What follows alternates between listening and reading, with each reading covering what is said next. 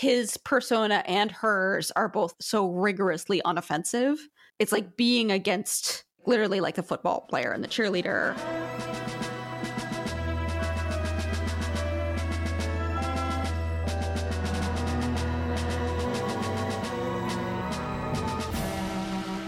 Hello, I'm Adrian Dobb. And I'm Moira Donegan. And whether we like it or not, I lost my train of thought here. Sorry. Well, we're in bed with the right. That's what it is. Sorry. So background is, fun fact about me, I'm functioning on 3 hours of sleep, and I've just run after 20 very sweet but very energetic toddlers for 3 hours. So my brain is fried. And Moira's like, let us please jump on the recording right now and capture this comedy gold. This is amazing. Adrian is usually one of the most like put together, competent, responsible people in the room, which is why I am just really delighted to see him finally weak enough to be defeated by my powers. I think you give me too much credit, but I do acknowledge that I'm not usually, I'm an unusual state of trash fire today. And so let's fucking do this. And I should say that this is a topic that, like podcast hosts love being like, oh, I kept myself pure for the episode. Like, I really don't know very much about this. I've absorbed all this secondhand, and you're going to walk me through it. And I have every suspicion that it's going to be stupid as all get out, but I don't know the details. Like, this is pretty stupid. And what we're talking about today is kind of a profound trash fire, even by the standards of right-wing gender politics, because today we are talking about the conservative commentariat's decision to antagonize and advance conspiracy theories about a little lady named Taylor Swift. Taylor Swift. So have you heard of Taylor Swift? I know of Taylor Swift? Her. I've been told that haters are gonna hate, but she prefers to shake. So I'm guessing it sounds like she has a lot to shake off right now. I also believe it involves a man that everyone seems to know and I do not, from which I deduce that he's a sports person of some kind. Yeah, this is going to be hilarious because a lot of this story is based on the interior politics of the National Football League, which is something that neither Adrian or I know anything about. So let's set the scene a little bit. Taylor Swift, in case you haven't heard of her, she's probably the most famous person in the world. I'd say, sorry, it's not ringing a bell. She's one of the last items of monoculture. It's like her, it's Beyonce, and, it's like literally Joe Biden. Like those are maybe the three human beings who everybody in the world more or less knows who they are. And Taylor Swift is coming off of a very, very big year. The Eras Tour. Yes. She put on this massive worldwide tour. I think it's technically still going on, in which she sort of played a concert that composed her entire catalog, which is at this point about a 15 or 20-year career. And she was performing to like 70,000 people per night in the United States. Wow. She is wildly, wildly popular. She's a pop musician. And, she is kind of famous for dating. She has dated many millennial and Gen X male celebrities. Yeah, and then often written songs about them, right? That's the other thing she's famous for. She is a mega star who, unusually for somebody as famous as she is, she tends to write most of her songs herself.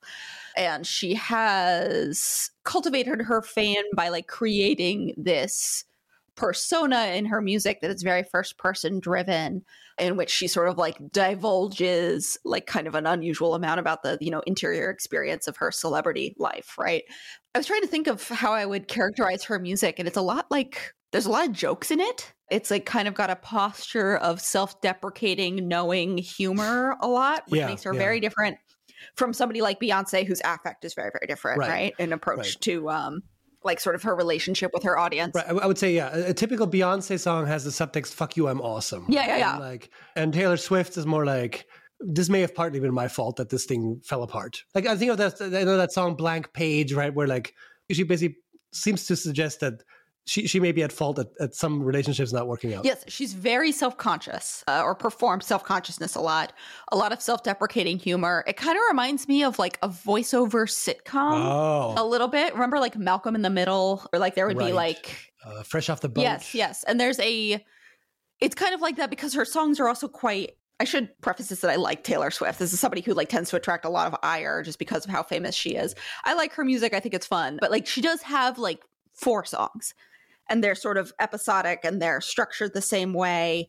And they sort of repeat, and she'll like fill in these templates and make a new song. And it reminds me of a sitcom that way. It's like, it's kind of the same 30 minutes once a week, but it's 3 minutes. And she comes out with like 1 album every year.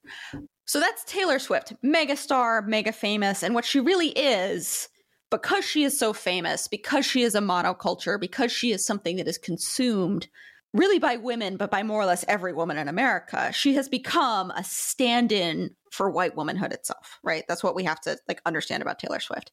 I also have a thing about Taylor Swift because she and I are the exact same age, almost to the day. Oh my God. Yes, Taylor Swift and I are exactly contemporaries. And joint birthday party. Yeah, I mean, I don't like pointing this out because, I think Taylor Swift might be doing a little bit better. So I would prefer if she had had a little bit of time. But hey, not everybody. I mean, half of America is not mad at. Oh, wait, no. Half of America is also mad at you. So it's scratch that. I bet she doesn't have a Prius and a studio apartment. So, So like that's kind of the background of Taylor Swift. And this was her mega, mega, mega year, right? This is Taylor Swift at the absolute height of her powers. And sort of the other bit of background that you have to know about Taylor Swift is that she has a boyfriend. Adrian, do you know anything about her boyfriend? I don't know how to say his last name, but he's clearly, his first name is Travis, it sounds like. Is that correct? Yes, the name is Travis. How do you say his last name? Kelsey. Kelsey, okay. Kelsey, Travis Kelsey. I love this. I love talking about American football with this like beanpole of a German philosophy and literature professor, Adrian Dow. Look, I noticed. So he's clearly, I think he wasn't on like SNL recently. So like he's also having a moment alongside her, it sounds like. And if I'm gonna guess, given that we're headed to the Super Bowl Sunday, he plays for either the 49ers or the Chiefs? Who are they playing? He plays for the Kansas City Chiefs. Uh-huh. He plays the position he plays is tight end. My favorite. Yeah, it does sound like kind of dirty, but it is a hybrid offensive and defensive position, so it's a very important position on the team. Right. And he is apparently quite good, and he is also sort of at the height of his career, right? Right. And he is a guy who has made himself not just an athlete, but sort of a media star.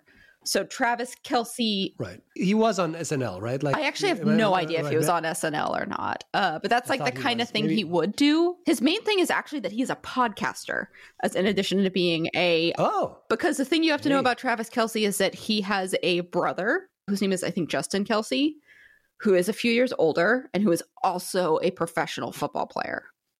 So Travis Kelsey is a tight end for the Kansas City Chiefs. And Justin Kelsey, who I think is retiring this year, is his older brother, who plays for the Philadelphia Eagles. And together they have made themselves... I remember the Eagles. I lived in Philadelphia for a long time. Together they've made themselves like a funny duo, right? Where they have this podcast where the older brother, Justin, plays the wacky, kind of drunk, like silly guy. And Travis plays the bashful straight man. Taylor Swift broke up with her longtime kind of like sad, limp boyfriend, like a British guy she was dating for many years at the beginning of 2023. And it had been a long running kind of a bit, like a joke on Travis Kelsey's podcast with his brother that he had a crush on Taylor Swift. Oh. So it was this like, and then they actually wound up going on a date, and it was like fun for football fans who had been following Travis Kelsey and listening to his podcast with his brother where he's like, I have such a crush on Taylor Swift, etc. And then she actually appears at his game, right? Yeah. I mean, I have to say, so I think that's very sweet. On the other hand, like, I'm very worried about like any tear in the parasocial wall that isolates podcasters from real life. This is, that's cute every thousandth time, maybe. Yeah, there is a... but in this case, it's cute. Yeah. I also feel a little annoyed that a professional athlete has a podcast, because I feel like that belongs to those of us who are physically kind of uncoordinated and incapable. I'm like, no. Yeah. You have the ball and the running, and I'm the one who talks for the living. And this is, God has distributed our gifts in this way, and it's not fair for you to be on my turf. This is going to be a recurring theme in this episode, because there's a few times when people are stealing my lines, right? Or sort of stealing my possession. Oh. So the two of them become what we kind of term in media a crossover event, right? Because they are extraordinarily famous people. The other thing about Travis Kelce is that he is famous for a football player even before he starts dating Taylor Swift. Yeah. He's one of the important ones. And so what it is basically is a merger of these primarily male and primarily female audiences into this one couple who have just massive market share combined, right? Yeah, it's as if the Marvel Cinematic Universe and Emily in Paris somehow had a crossover. Yeah, it's You're melding two fairly gendered properties. Very gendered properties, right? And also, this leads among football fans to some very interesting emotions, right? So Taylor Swift, Travis Kelce is quite famous and quite rich. Taylor Swift is much more so, right? They are both at the peak of their fields, but sort of the magnitudes of their fame and their money and their ability to command attention are also asymmetrical. And they're asymmetrical in a way that's contrary to what we normally understand as a gendered balance of power in heterosexual relationships, right? It is not the man, but the woman who's more famous. Yeah. Travis Kelce found the one woman in the world to date who's more famous than he is. Right. But she starts performing what we can see as a very traditional feminine supportive role, right? She shows up at his games. She's wearing his jersey. She's quite literally cheering him on, and she's embodying the supportive role. And it feels in terms of status, she's slumming it a little bit, right? She's going from her pedestal as maybe the most powerful woman on earth, definitely one of the richest women on earth, and is sort of becoming somebody who's standing by her man. Right. She's trying to embody this position where she is not the center of attention by cheering him on at the sidelines. But that's not how media incentives work. That's how heterosexuality works, but that's not how media incentives work. Right. So if you are a Kansas City Chiefs fan who's watching at home, suddenly the Sunday Night Football camera is cutting to Taylor Swift every couple minutes, every play, every down. You get to a cut to show her reaction in the box. Oh. Now, I should say I've watched a fair amount of football matches in my life, but I've never really paid attention to how they're put together. It's a sport with relatively few audience cutaways to begin with, right? I mean, it tends to be kind of focused on because it's such an incredibly busy field. I feel I see a lot more cutaways to audience reactions for things like baseball, because honestly, there's 30 seconds you can waste anyway. Is that right? So basically it's also an unusual presentation for a football game, or would you say there are cutaways? I feel at the very end, you sometimes see the owner's box where everyone's starting to spray each other with champagne or something like that. Or Mark Cuban will be sitting somewhere and be either upset or happy or something like that. But sort of person on the street cutaways, is that a common thing in football? It depends. I will say when there are celebrities in the stands, that happens more. But the famous courtside pictures are always basketball, right? It's oh, here's Al Pacino sitting with Jake Gyllenhaal at the Nets game or something like that, right? That'll be because they're right there. There's also the fact that football is a sport played in the winter outdoors. Right. So I think it tends to attract, when celebrities go to football games, and they do, but they are in boxes that are farther away from the actual players, whereas a celebrity at a basketball game is right next to the player or US Open, on the court, right? as Jack Nicholson. Yes, exactly. So that's one factor, but they do cut away. Okay. And Arrowhead Field, where the Kansas City Chiefs, their sort of home stadium, they have a tradition wherein the crowd specifically tries to like jeer and scream and make a lot of noise while the opposing team is trying to strategize while they're on the line, so the opposing team can't hear what they're trying to say to each other. So that winds up being a frequent cut in these broadcasts, specifically in Kansas City. They cut away to the crowd who are all making this loud noise to try and throw the game towards their Chiefs. But, you know, this is kind of a situation in which football fans, who I'm going to use as a shorthand, like they're men, overwhelmingly they're men. Like women watch football. Football is a massive American cultural product, but the National Football League considers itself by and for men, right? Right. And they understand men as their primary viewership, and men understand themselves as the primary consumers of football, right? Now, football has women in and around it. The sort of like wags characters are, you know, they're famous in like British soccer, but they're also a fixture of American football and basketball. They tend to be not very like professionally high status women in their own right? Like a wag will be somebody who is a college athlete with the, you know, the guy from the Eagles, or actually one of the Eagles was married to a prominent member of the women's national soccer team for a while, but that, you know, I think he retired. I think they both retired. But, you know, there's status asymmetry between these men and their wives that is very typical. And so those wives command sort of less attention. And then there are cheerleaders who are like purely ornamental, and in fact are often, we know from some investigative reporting, like the subject of sex trafficking, right? So like those are women whose status is unquestionably lower than the players, and like by sort of proxy that's lower than the audience, right? And what Taylor Swift's relationship to Travis Kelce did was inject a higher status woman into this male space where she is commanding attention. She's also bringing like a lot of young girl fans to football, because the like little girls, especially like Gen Alpha, like I'm talking like girls in high school and younger, have started to watch Kansas City Chiefs games so that they can see Taylor Swift and see Taylor Swift's boyfriend play, which also means that there's an injection into the fandom. The number of TikToks recorded in Western Missouri just like shot through the roof. Yeah. Or like, you know, I'm sorry. I'm assuming that Arrowhead Stadium is in Missouri, is in the Missouri part of. I believe Kansas it's City? Kansas City, Missouri. Yeah. Right.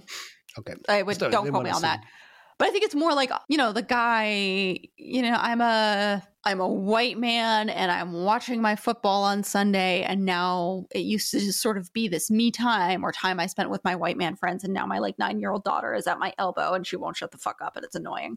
I think that's kind of what's happening. Right. So there is like a substrata of anti-Taylor Swift resentment among this kind of white-leaning, right-leaning sector of American men who are football fans, right?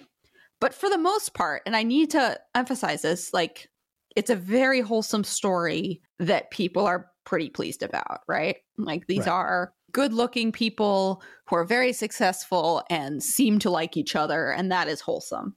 And then it gets weird. Yeah, I think this is the part. This is where I started taking note. I was like,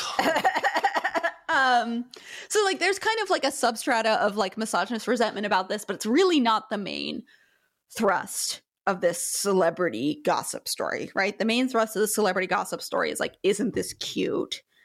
Most people are being normal about it. And then the right wing sort of has a like a flicker, like you see like in a movie, like a scary movie when things go wrong and you see like the TV screen sort of like cuts out to static a little bit. Right. So a couple of weeks ago, Fox News host Jesse Waters starts talking about Taylor Swift. Friend of the pod. Yeah. You know, meaning huge piece of shit. Anyway. Jesse Waters speculates that maybe Taylor Swift is, I'm quoting here, a Pentagon asset? Yes, a psyop or something like that. This is what first drew my attention to this. I was like, I'm not a big football watcher. I am not a big part of the Taylor Swift cinematic universe. I am, however, an inveterate collector of the most insane shit Fox News says. So this came on my radar. And I was like, oh. So this is where I enter the story. Yes, go on.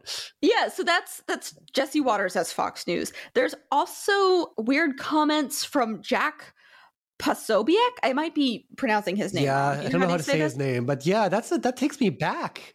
That guy, where has that guy been? I'm not happy he's working, but like I think he's self-employed. He's got like a podcast. He's got like a YouTube show. He's in this sort of like right. He was sort of an early, sort of like one of those semi-celebrity white nationalists that sort of popped up sort of around the Unite the Right rally in 2017 and then kind of disappeared again, right? He's of the Milo Yiannopoulos wave where like the New York Times couldn't fucking stop sticking a microphone in his face until they suddenly stopped doing it or something like that. Yeah, is that right? That's he's sort like of where an he falls, right? alt-right like TV guy. He does like YouTube. He does like Newsmaxy things. And he's got not Newsmax, excuse me. I just looked it up. It's OANN. OANN. Yeah, he's a Turning Point guy. Looks like he's got a think tank position. You know, he's like one of these cranks. According to Wikipedia, it's pronounced Pasobic. Pasobic. Yeah, I guess. Okay, I guess I can do him the courtesy of getting his name right. Pasobic. I mean, no, please don't. No, I mean you can get it right while you say that he's like a racist. Also, that asshole. we can avoid it. It's like what's that woman's name? Tommy Loren, whose name you're never supposed to get right. But Jack Posobiec recently he was interviewing Roseanne Barr for some reason. Oh my God. It's like a 2016 reunion. And he speculated that the Democratic Party and, you know, the nefarious, ill-defined forces of the deep state were going to try and use Taylor Swift as an asset in the 2024 election. Right. And then that was sort of picked up again by Vivek Ramaswamy, the erstwhile presidential candidate and conspiracy theorist who speculated, I wonder who's going to win the Super Bowl next month. He said this in January. And I wonder if there's a major political endorsement coming from an artificially culturally propped up couple this fall. Just some wild speculation over here. Let's see how it ages over the next 8 months. So he'll age as well as your candidacy. Yeah, I mean, I'm not a fan of the word cuck. I think it it reinscribes a bunch of horrible gendered, stereotypes. On the other hand, like if ever there was a person that it was appropriate for, it's Vivek Ramaswamy. I'm sorry. I mean, it's just, he did the kind of thing that a lot of these guys are doing, where he tried to be sort of like diet Trump, but I don't think Vivek Ramaswamy was ever really running for president. I think he was running to get more onto OANN attention. I think he was like running for more YouTube subscribers, right? Yeah. And he is now responding to those incentives by saying a lot of crazy shit, right? Yeah, but so like this sort of vibe that Taylor Swift is an asset for Biden, that perhaps she is, even in the more conspiratorial forms of this, being like controlled by the Biden campaign and the deep state. Right. George Soros, I'm guessing, is somewhere in the background there. He's got to be somewhere in there. Yeah, he's a recurring figure, like Forrest Gump. He's just everywhere in history. That's right, yeah. And so that's kind of a recurring theme. And it should be said that like Taylor Swift, for as anodyne a figure as she is not a person who is like very strictly apolitical, right? Yeah, right. Like I sort of picked up on her having vaguely progressive politics, right? Yes. Or she's not cool with reactionaries, I guess is another way of putting that. She's a human being. Well, this is a little bit of Taylor Swift lore that I can fill you in on, which is that when Taylor Swift and I were in our mid-20s, the far right sort of latched onto Taylor Swift, the alt-right that was ascendant around the 2016 election, around like Unite the Right kind of vibe. They started proposing her as their like Aryan princess, right? I mean, fair enough. She looks, She is a blonde haired, blue-eyed, exceptionally light white woman. She's like weirdly tall. She's like 5'10" or 5'11" or something. Oh. And she's skinny as a rail. And she's very beautiful. And she's very unquestionably white, right? She is somebody who is whose image is a useful vessel for this kind of like racist gendered aspiration. Yeah. And she started voicing very tentatively her kind of blandly liberal political commitments, specifically to reject that, right? Right. So in 2018, she endorsed a challenger to Tennessee Senator Marsha Blackburn. The challenger's challenge went absolutely nowhere. So the Taylor Swift endorsement didn't really do him much good. But she reasoned in this endorsement announcement that she wanted to endorse a Democrat both because of her support for abortion rights and her support for the Violence Against Women Act, right? So, I am a Democrat for sort of like predictably standard issue feminist commitments, right? For the absolute basics. Yeah. I do not, in fact, think of myself and people like me as objects. So I have taken the bold step of arranging my politics to reflect that basic belief. Right, which is like probably kind of a little infuriating for the like alt-right sphere that needs her to act as an object, not just like an object of sexual desire, but an object of this sort of like racially gendered aspiration, right? The things that they want white women to be, the things that they imagine white women will give them in this like sort of racially stratified future, the things that they imagine white women can aspire to be, right? So this was a rejection of that, and she subsequently endorsed Joe Biden in 2020. So this sort of churn of alt-right, anti-Swift hate gets exacerbated the last weekend in January. And there are a couple of things that happened the last weekend in January. This is the 27th and 28th. One, the NFL playoffs happen, in which the Kansas City Chiefs, including tight end and famous boyfriend Travis Kelce, advance to the Super Bowl. So they will be playing in the Super Bowl on February 11th against the 49ers, by the way. I had no idea. That San Francisco's football team was in the playoffs until I got woken up by fireworks. And I was like, do we have a football team here?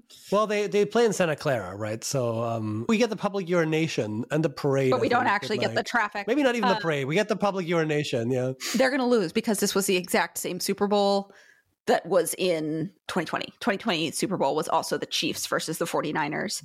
And the Chiefs won. And I'm pretty sure they're going to win again because they are a stronger team. Well, because George Soros launching a deep space conspiracy. Yes. the Kelce, the Swelcy conspiracy. And so I guess we're now is the far right now rooting for San Francisco? I know San Francisco 49ers. The far right has a choice between fellas. Is it gay to root for San Francisco? They have a choice between like a team from Missouri with a racist name or the San Francisco 49ers.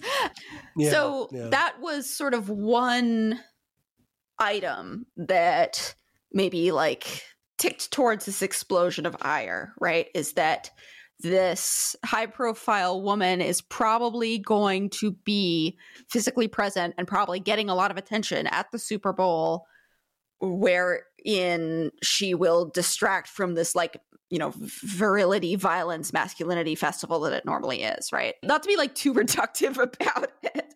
Yeah, but, I mean, like, I'm sorry, of all the football games in the world, the Super Bowl is really more about the Hyundai ads, the halftime show, and the celebrities. Like, that is like a very non-purist, right? I mean, like, I feel like it's if you're just going to watch some football, like, the Super Bowl has far less than the FDA approved amount of football in it. It's a lot of other horse shit. It's like crypto ads. Like, there's probably more crypto ads in the Super Bowl, or were until recently, than there's like actual like moving the line of scrimmage. Is there? For me, the Super Bowl is really about fried foods. Eating fried foods in the apartment of your friend's boyfriend at a party where they've got the projector playing the game. Like, that is what the Super Bowl is about to me. Yeah. And I think I'm going to do that. It's going to be really fun. I'll let you know how that, like, I'm going to spend a lot of time thinking about 7-layer dip. But that was one thing, right? Like, she's advancing to the Super Bowl. Oh, no. Yeah. Those of us who, like, have this, like, weird resentment that are, like, weekly masculinity ritual is now dominated by like cuts to this very like high achieving, high status woman who we resent because we can't have her, et cetera, et cetera. So that's one thing, right? Another thing that happened is that the New York Times broke a story that same weekend that the Chiefs advanced that said that reported that the Biden campaign is once again seeking Taylor Swift's endorsement. I have some suggestions for other things the Biden campaign could be spending its time doing, but this is something that they are spending time doing, is courting Taylor Swift. So that was another one. And then there was reporting from Rolling Stone that Donald Trump is personally kind of annoyed at how much media attention Taylor Swift is getting, that I suppose he thinks should go to him instead. that says, he said that, I'm more popular than she is, she's stupid, whatever, right? So Donald Trump personally dislikes her. Biden is seeking her endorsement, and she's going to the Super Bowl. We should say, for our listeners who might have any doubt, Taylor Swift is much, much more popular than Donald Trump. A recent survey, I think that was taken last year, and found that a majority of American adults, including both men and women, and including both Democrats and Republicans, identify as Taylor Swift fans. Something like 44% of American adults identify as Swifties, which strikes me as something that implies a degree of commitment. Yeah. There's just no... I like her, but I would not call myself a Swiftie, so I'm not even in those 44%. And I like her more than Donald Trump. I mean, also, we don't have to guess around for this. Biden is seeking her endorsement because she's more popular than Joe Biden. Yeah. And, if you're looking for people who are famously less popular than Joe Biden, we have a pretty good poll from 2020 that suggests it's Donald Trump. He's less popular than Joe Biden by a couple of million votes. So that sort of leads to this explosion, right? There's this confluence of factors in the last weekend of January that puts this crucible of right-wing rage and focuses it onto Taylor Swift. Uh-huh. And I think this is really interesting because it shows a few things, right? One is it's sort of part and parcel of this broad 2024 strategy of the Republican Party. That's not just an ideological shift that's come into greater focus over the past 10 years for them, but it's really quite explicitly a strategy, which is that they are trying to drum up male voters with misogynist resentment. Right. This was something that was said on television by Matt Gaetz the other day, who said that, every time we lose a Karen, we gain Jose and Jamal, right? Sort of articulating in very vulgar terms this Republican Party strategy to compensate for the white women who are losing after Dobbs by courting men of color, particularly Black and Latino men. It's not really working, but it is an explicit gender grievance strategy that they are pitching. Right. Yeah. And it comes on the heels of a lot of anger at the success of post-Dobbs abortion mobilization by Democrats, right? Yeah. I think, don't hold me to this because it's the kind of thing where, I will look like I get a cream pie to the face.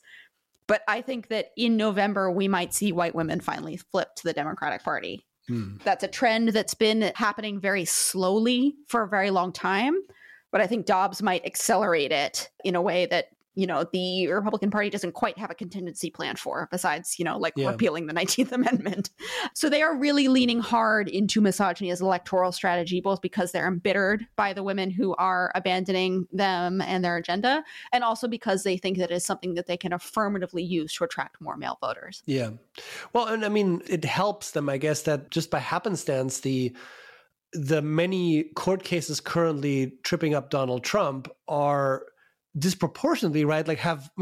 Sometimes they tend to move women into these kinds of positions in order to hate on them, right? They will pick the woman in the group, but that doesn't just seem to be the case. It is run by, there are a disproportionate number of female prosecutors involved, right? E. Jean Carroll just keeps taking him to the cleaners every couple of months, it seems like. So he is literally getting his clock cleaned by women right now. And I can imagine that his fans have responses to that too. Yeah. There is a degree to which, the legal house of cards under Trump is starting to fall down, right? So you alluded to the sexual abuse and defamation damages that were awarded to Trump right before the NFL finals, awarded against Trump to E. Jean Carroll, his rape accuser, who says that, and a jury agreed with her, that he attacked and sexually assaulted her in a department store dressing room in 1996. She was awarded, I believe, $83.8 million by a jury in New York.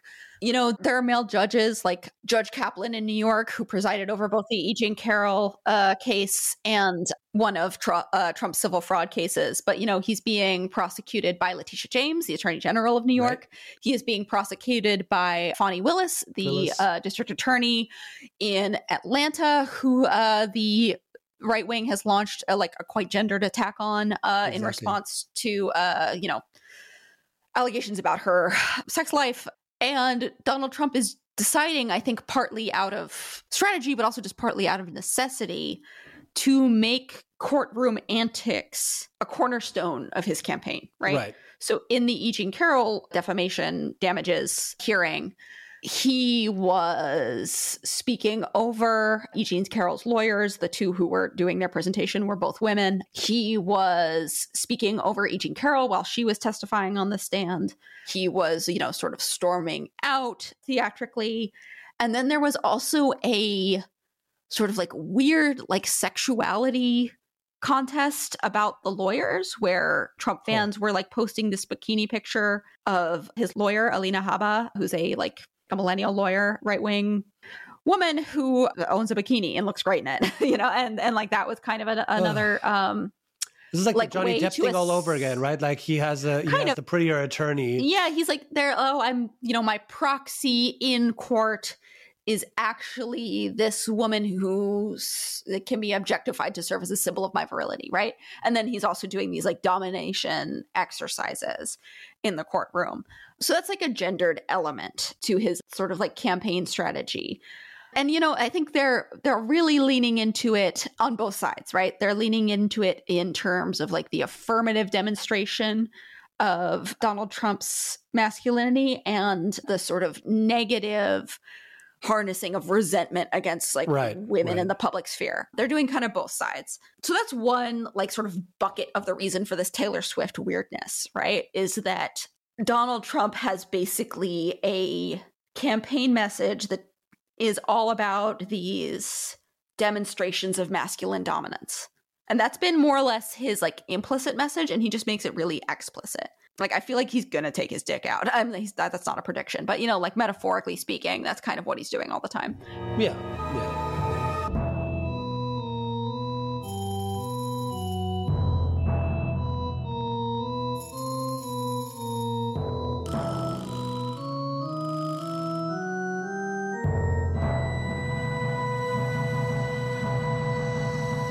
The other bucket is that the right wing has really weird media incentives right now where, to a degree, what's happened, the right wing media is much better funded, right? Like sort of nonpartisan and left wing media is completely collapsing and falling apart. They've been this like massacres of layoffs every quarter for a few years now, and over the past like couple weeks it's been particularly brutal. And that doesn't happen in right-wing media, right? Like their money keeps coming because they've got these deep-pocketed and funders who are, investing in this ideological dissemination. But what they do have in right-wing media, in places like Fox News, even like the Wall Street Journal, they've got this like weird new competition from these upstart, even fringier outlets, places like OANN, places like Newsmax that are even crazier. And then they've got competition from the like vast landscape of independent cranks on YouTube, on Substack,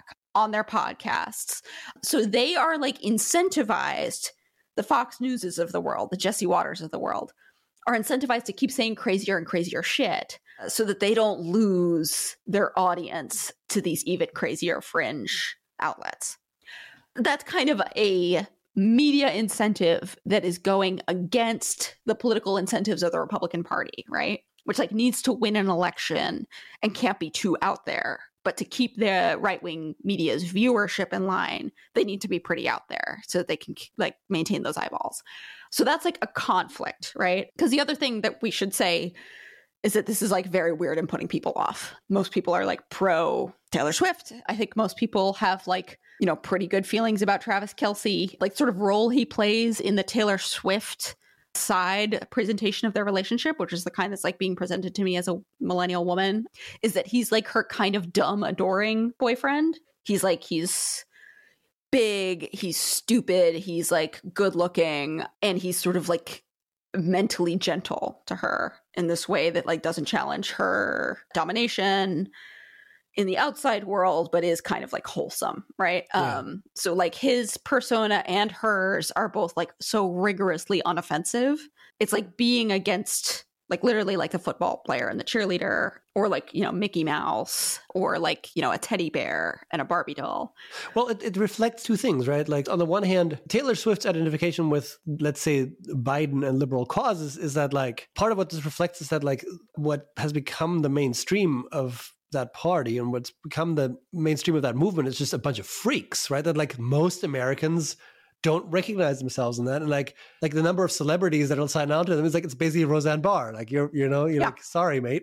Like you got stuck with her now. Like you're not going to get like this nice millennial lady being like, yeah, take away my rights. And like, also like Jews are controlling the money supply, right? Like they're not going to do that. Yeah. It's like, like back when it was like, oh, lower taxes, like fiscal responsibility. I could imagine a celebrity being like, I don't have any problem being associated with this.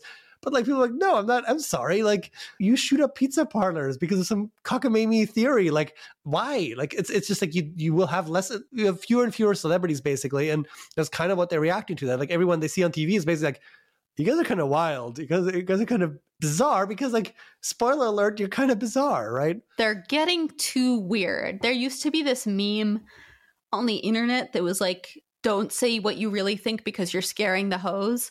The hose, which is like not a phrase I use, but it's what I keep thinking of is like they can't help themselves. Yeah. And they're scaring the normies. They're scaring the people who should be their constituency. And this is something you can see a little bit in some like mainstream Republican or like quote, what counts for mainstream Republican like frustrations with the anti-Taylor Swift turn. So like Ross Douthat, friend of the pod, had a like very funny and very revealing tweet and then a column that he wrote about his tweet, which is basically like, it doesn't matter that these people are liberals. I should mention also that Travis Kelce is, I think he's like pretty apolitical, but he did take the vaccine and was public about having taken the vaccine and did like a commercial for Pfizer about like, you guys should all go take the vaccine and blah, blah, blah. So like they also don't like him personally for that. Yeah, but see, that's exactly it, right? Like, if preventable disease prevention is like makes you one of the enemies, like, yeah, you gotta have most of the enemies, bro. Like that's like you're out there.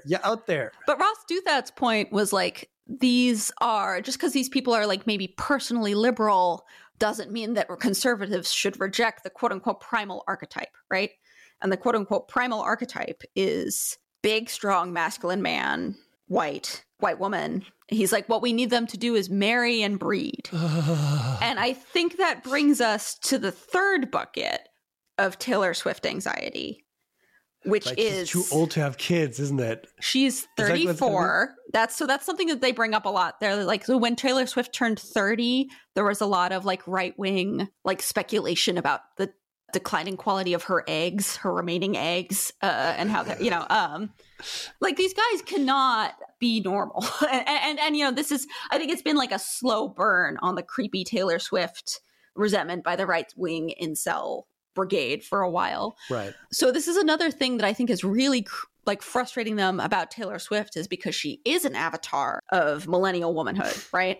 She is like the most famous millennial there is. She is famously unmarried and she doesn't have any children.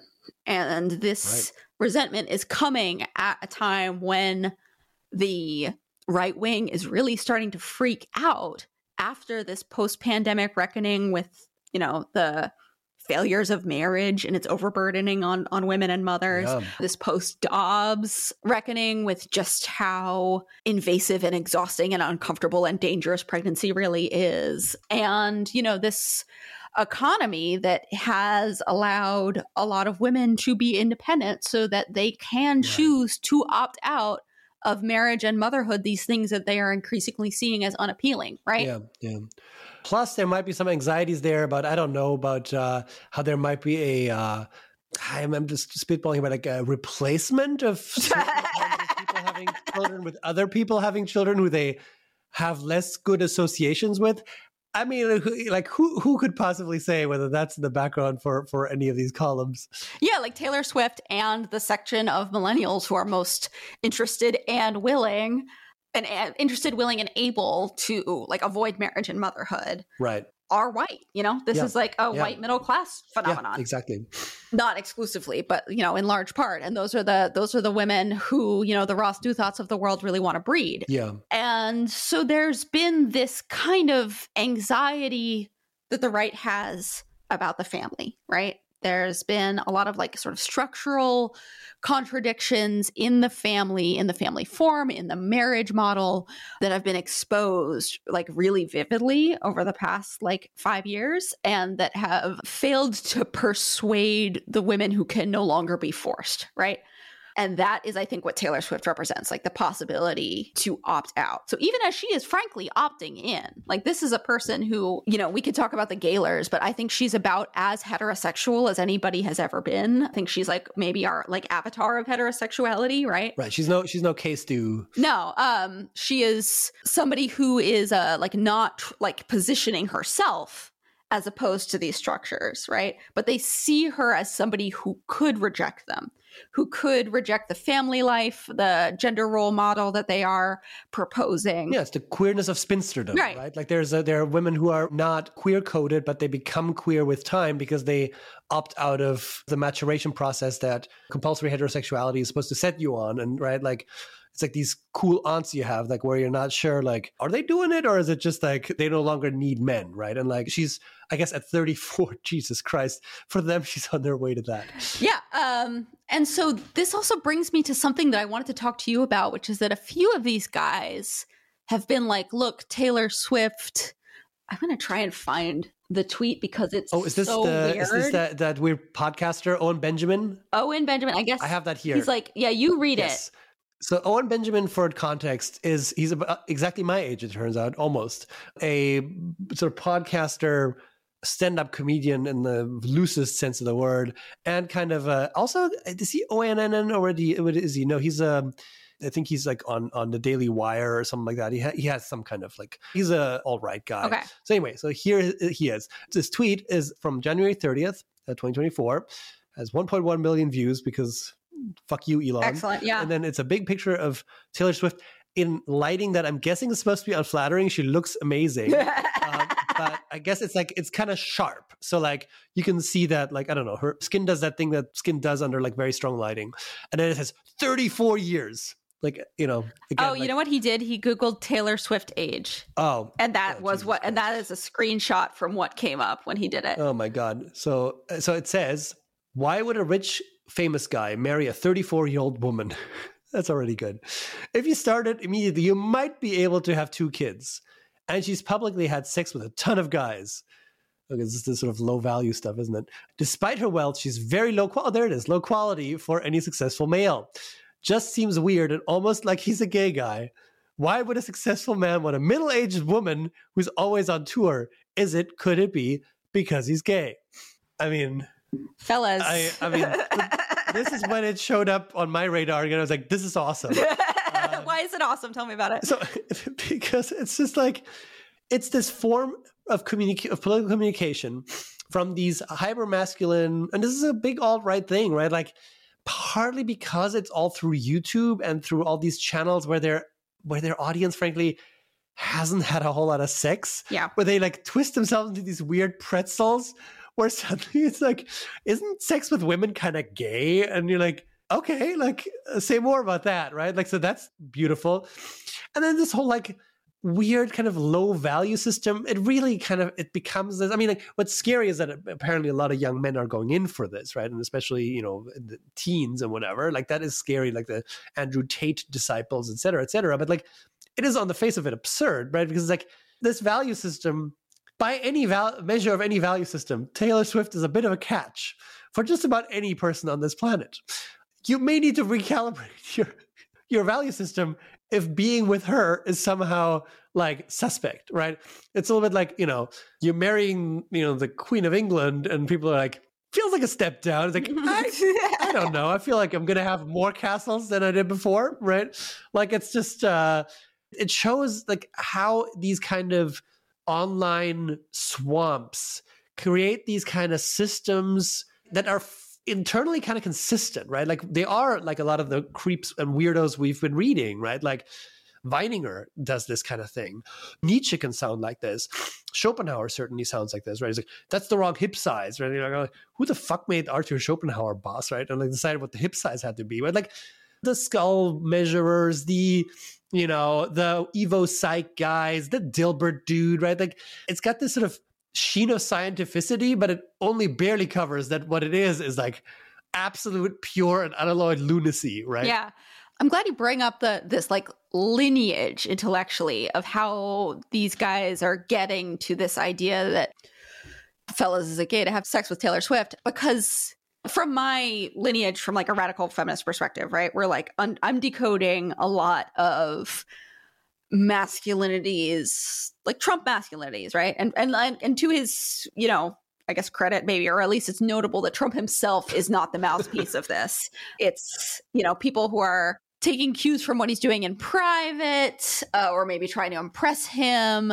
But, you know, it's not Trump going in for this. But I decode Trump like masculine sexuality as being kind of like boorish libertine sexuality, wherein masculinity is proved via the sexual domination of women, right? Their domination, right, their humiliation is what makes me a man. And that's kind of what you see if you're like taking, as I often do, the sort of like Andrea Dworkin approach to decoding like men's behavior. And it won't lead you astray that often, right? But it cannot lead you to fellas, is it gay to have sex with Taylor Swift? That's this other more like fascist intellectual lineage that understands sex with women not as something by which men can like sort of dominate, control, humiliate women, and thereby prove themselves as men.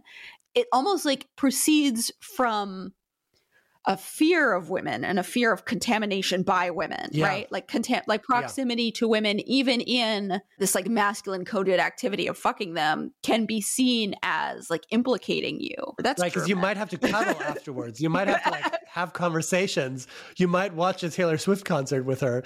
And I mean, like the other thing, of course, is this is a form of controlling women, of systematization, right? To sort of say, oh, I understand women better than they could ever understand themselves, right? I can like, right, that this, wasn't there this weird like sort of Stacy system among the incels and whatever, right? Like there's this kind of absolute need to like over theorize, right? Like the thing that you can't do is like ask a woman what she might do or want.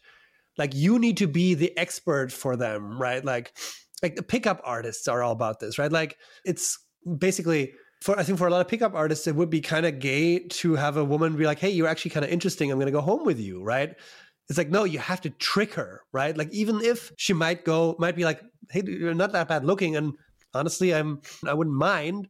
But like, no. Like you have to work your system to like pick them up, right? Like it seems to me it's about kind of projecting knowledge onto women and sort of imagining domination that way, right? Because it's often like behavior that like, if experienced IRL, will lead to the absolute absence of sex, right? With anyone but like the most delusional, desperate, or misinformed. And famously, like these are not spaces, like they're all like, why won't women date us? Like, I don't know, man. Like check out anything you've ever said, tweeted, or written, right? Like that would give you a first 5 million clues, right? But like, so there is this kind of like control through knowledge, right? Which is also like a super old misogynistic trope, right? Like it's men's job to understand women better than they understand themselves. But here it becomes almost this like Kabbalistic thing, right? Where it's like it's a system where you're like, I'm sorry, so like, what are we doing here? Like it's very obscure, right? And it's a line of thought whereby, like, frankly, rape becomes not just acceptable, but kind of the only acceptable way to have sex, right? There cannot be mutuality of desire. And I wonder if there's something about like being seen by women and interpreted by women that is anathema here. Because like this is, like you mentioned earlier, this is like a subset of viewership, these like sort of online right-wing misogynist communities that are producing these kinds of like discourses and lines of thought. They're not people who seem to know a ton of women, right? So maybe they're mothers, you know, they're not people who seem to be like dating very much. And there's something about the idea of a woman like assessing them at all, regardless of what she finds when she makes that assessment. That is communicating like with other women about you. Also, famously something they don't like. Ask me how I know. Nope.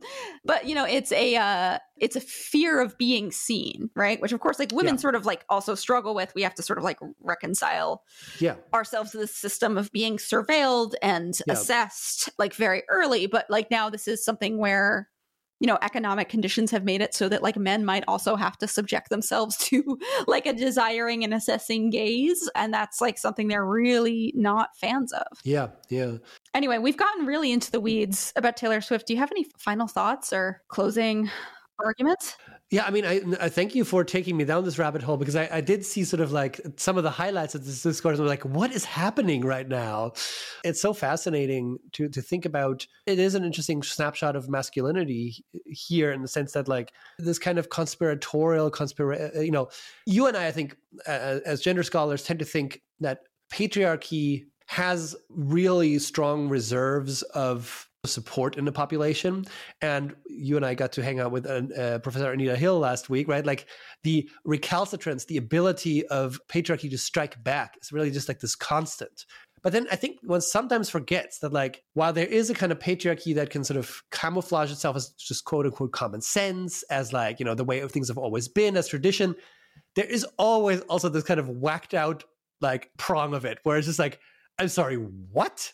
Right? Like that just kind of, it's sort of perfectly teetering between the demonic and the absolutely hilarious. And I hope I didn't make too light of this. Like these are troubling people. Like, and it's definitely not a surprise that like this is basically a retread of like our 2016, 2017. I mean, the fact that you mentioned the word normies, right? Like it's a word I haven't heard for a while, but like it was everywhere with that Angela Nagel book, like in 2016, 17, right? Like Jack Prosobiec, I hadn't thought about since like 2017. Like I'm surprised Milo hasn't come out of the woodwork yet, right? Like didn't Tommy Loren do something about that? It's Tommy Loren, yeah. It's like, it was like a total like, it was a total reunion of like this kind of bullshit from like 2016, 17. It has conduits, it has ways of persisting. And one place I do think it persists very strongly is TikTok, is YouTube.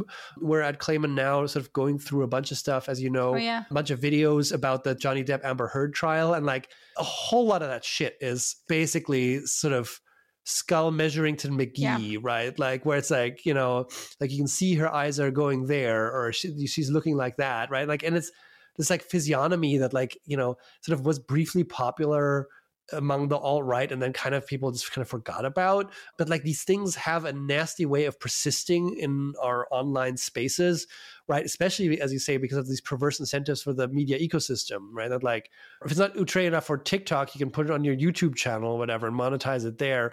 And like, it's just waiting there for the underinformed, the bored, or the terminally adolescent to discover it and turn it into their life philosophy. Yeah, I think it might be one, I mean, this might be a optimistic note to end on, is that I think one reason that the right might be so weird is that, they do rely on, as you said, it's like an internally consistent but kind of hermetically sealed, like logical worldview that needs to be continually reanimated with these like minor outrage cycles, right? And that this is getting weirder and more alienating and also kind of repetitive at the same time. I think it indicates that they're kind of running out of juice. Repetitive and arcane, right? Like we have not spoken since, Meatball Ron himself suspended his presidential campaign, RIP Meatball Ron.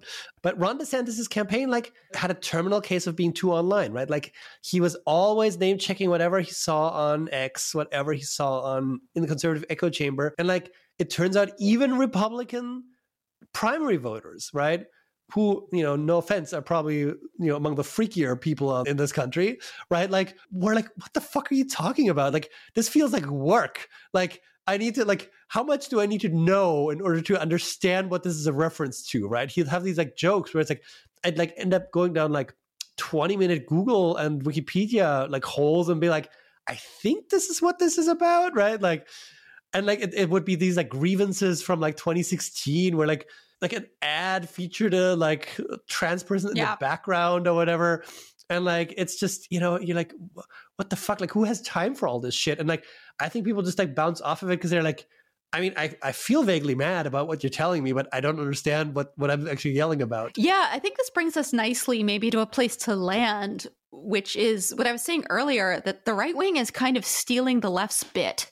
This is a point that John Gans made in his newsletter. The writer John Gans, really, a smart guy.